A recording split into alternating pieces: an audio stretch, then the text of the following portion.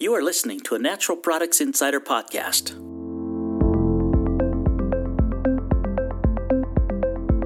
With Rachel Adams, Managing Editor.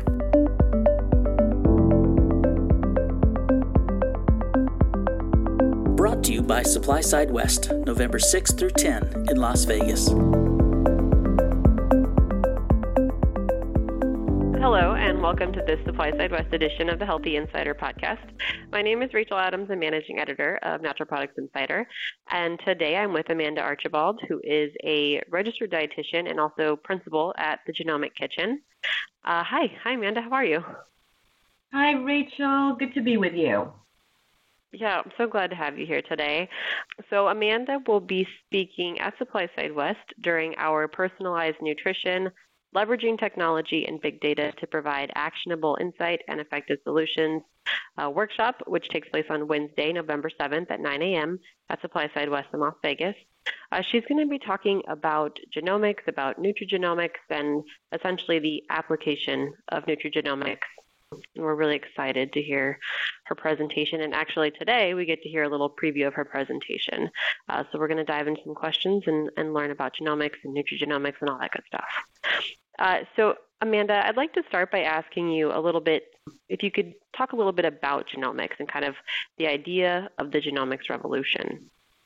Yeah, absolutely. So genomics and the genomics revolution, if you will, really is an outgrowth from the completion of the Human Genome Project in 2003. And I think that was probably one of the most landmark achievements in science for the 20th century. So essentially, the Human Genome Project mapped the human genome and gave scientists an understanding of which genes essentially make up a human being. It was sort of the human being blueprint for how we're built, which is really exciting. And so genomic science is the study of our genes and what they do and how they impact our biochemistry and subsequently our health.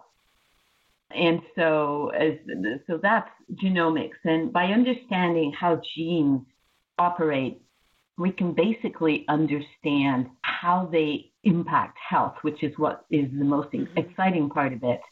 And if we take that a little bit further, basically the understanding of genomics and the human genome takes us into this revolution that we've all been experiencing of personalized medicine, because we're all unique. So humans, you'll see it in the literature, essentially share the same genes, but it's the variants on the genes that make us a little bit different. And now through genomic testing, we literally can, if you will, create a picture of an individual that describes how their genes are operating and how they can potentially predispose an individual to longevity and youthfulness into our ripe old age. But also for some people, we can see how they may be predisposed to certain health traits or health issues that we feel we can now intervene with at an earlier stage to prevent them or offset their impact. That's why this is so exciting. Right, absolutely. And can you kind of talk about how nutrigenomics and nutrigenetics plays into that, from that understanding of genomics that we have now? Yeah, so you heard me talk about genomics. So nutrigenomics and culinary genomics, which we'll get to later, is again sort of the next step, or sort of, if you think of a tree, it's a branch of the tree. Nutrigenomics is exciting because it's the study of how food and food constituents that we would call bioactives impact how genes behave. So we literally now know that by using specific ingredients that contain bioactives, for example, that we can, if you will, turn certain genes on and turn down the volume of, or turn off, if you will, other genes. So imagine turning on genes that help you manage inflammation, which is a root of disease. Right. At the same time, you may be able to turn off other genes that are pro-inflammatory. So we can take that back to food, and that's the study of nutrigenomics. so nutrigenomics leads up to the gene, is how I like to explain it. Nutrigenetics is the impact of a gene on how we absorb and utilize nutrients. So if you have a variant, or we call it a spelling error, on a gene, it may impact how you are able to absorb and utilize omega-3 fatty acids. So sort of one leads up to the gene, nutrigenetics. The post-impact will be, nutrigenomics leads up to the gene. The post-impact will be nutrigenetics. Need to keep that one straight. Well, that's a fantastic way to explain it, because it can be kind of difficult to grasp. There's definitely, especially when you dive into the science, there's so much that's happening in this genomics field, like you said. So that's a great way to explain it. And now we're going to add one more layer onto it and talk about culinary genomics. And it's my understanding this is kind of a concept that you developed. And so I'd like to kind of hear kind of what it is and your story, how you developed it, what it is, all that jazz.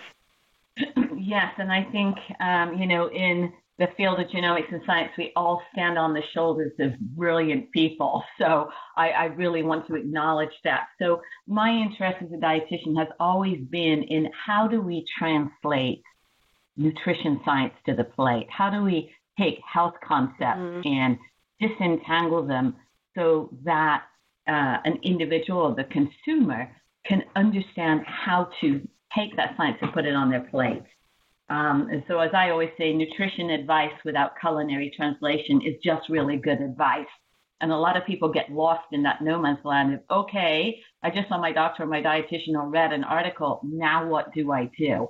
So my space really has always been in that translation space between science and what we do in the kitchen. So culinary genomics is a working term I created because the same challenge impacts the field of genomic medicine and nutrigenomics, in that we're using or looking at a lot of very complex information. If you've ever seen a genomic report, they can be quite mind-bending at times and quite overwhelming for the consumer. But we have such a wonderful understanding of this field that what was missing is, okay, now we kind of have your genomic blueprint. How do you take it into the kitchen?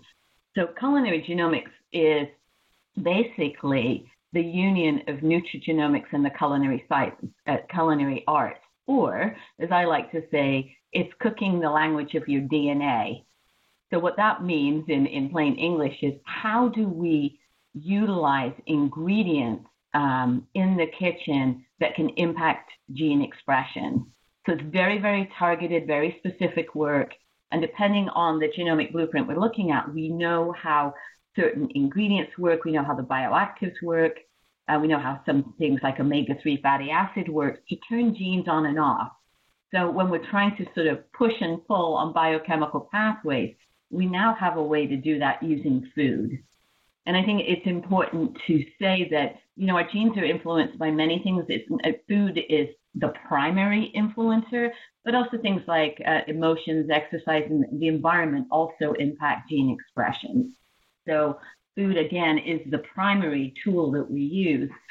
And when we're working in culinary genomics, it's not just a case of walking the ingredients into the kitchen that have targeted outcomes, but there's also preparation techniques as well that can serve the ingredients and bioactives in their active form. So that you're almost looking at food science and food technology along with nutrition science and walking all that into the kitchen. And I can tell you, chefs are all over it. They're gaga because it takes their work to a new level. It evolves their work in the kitchen to very, very specific work, particularly in the healing spectrum, which is where it's exciting. Yeah, absolutely. I mean, this is super interesting. There's several things you mentioned that are just I want to touch on, and one of those is you talked about this idea of being able to translate the science into into the culinary world into a solution, which I think is one of the big challenges when it comes to DNA and genomics. And this idea of personalization is how do we actually take this information that we have and translate it into something that can be used to improve people's health. So I think that is really interesting and really neat. And then I am curious, talking about this, kind of how can this be applied? Is this something that can be applied at like a large scale, or is this something that is extremely personalized that somebody would kind of take like the concept and be able to apply it in their own kitchen? Or is this something that has the potential to be applied at a larger scale? Yeah, the answer is yes and yes. And let's dig into that. Obviously, at an individual level, you very much fine-tune, if you will, quote the recipe or menu plan. So that's what's beautiful about it. But at a large scale, what we know in nutrigenomics is basically our genes all work the same way. It's those little variants that allow us to dip and tuck ingredients. But what I've been doing in my work is very much taking a public health approach and saying this science is available to everyone. It's not, you don't have to go to your doctor or to apply the science, because it is literally taking what we know about the interaction between food and genes and basically teaching the public, I'm going to use the public as an example, about this sort of new lens on food and letting them apply it in their kitchen. So it is absolutely available at a large scale, and I'm currently working on a project in Southern California in a 5-hospital system where we've actually been trialing the concept on menu already, and it is doing fantastically well. So wow. It is graspable and applicable and very exciting too. Yeah, that's really exciting. It is. Yeah, it is. Congratulations on that. I'm sure that is quite an endeavor. So it's really cool. And I hope that we can hear more about it. I'm not sure if that's something you're going to share at SupplySide West or not, but I'm sure at some point we'll be able to kind of hear more about that project, which would be awesome. So I'm curious from the perspective of like a food manufacturer, kind of how can they apply this concept of culinary genomics and what they're doing? Yes, and this is really where I've seen the opportunity for a long time, and it really is that because we know how food and its constituents impact genes, it can change how processes of food product developers can think about which ingredients to include and how to basically formulate the product. There's two things here: how to formulate the product to include those bioactives so that they're available to the public, and the story that goes with that. But the other thing is, as I thought about it, not every food processor is going to produce a product that contains these bioactives, but in the marketing of that product, let's say it's a frozen dinner or what have you, in the marketing of that product, processors are able to say, pair this dish or our dish with, say, kale. I'm just going to use that, sauteed kale, or, a kale-based salad or bok choy, because the pairing of your product with this food direction also helps the public take advantage of nutrigenomics. So it's two things, that formulation and sort of your product pairing with specific directions or specific dishes, for example, for the public. Right. Yeah, absolutely. I mean, when you look at it through that lens, or when you think about it in that way, it just really changes the picture of what food manufacture could look like in the future, and how people shop for food could change. Which I think, it's I think personalized nutrition, I've heard people say it, and I've said it, it's just kind of the tip of the iceberg right now, but I think there's potential for massive impact and innovation. Absolutely. I think I've said it a lot, that nutrigenomics is truly, and as you will, its partner, culinary genomics, is the biggest opportunity, I feel, for food product developers and food service operators, if you will, in decades. You're waiting for something that totally re-inform and reignite passion for the kinds of products that are being produced. Well, Amanda, this conversation has really got me hyped. I was already excited for our session, but I'm really excited to hearing more. And I just want to say thank you so much for joining us today on the podcast. This has been really interesting, like I said, and I can't wait to hear more. So thank you so much. For more award-winning podcasts from industry experts, go to insider.com and click in the podcast section. You can also find us on Apple Podcasts by searching Healthy Insider Podcast. Hit subscribe to never miss an episode. To join the conversation about the supplement industry, leave a comment on the podcast's Twitter, Facebook, or SoundCloud accounts. This episode has been brought to you by SupplySide West, November 6 through 10 in Las Vegas.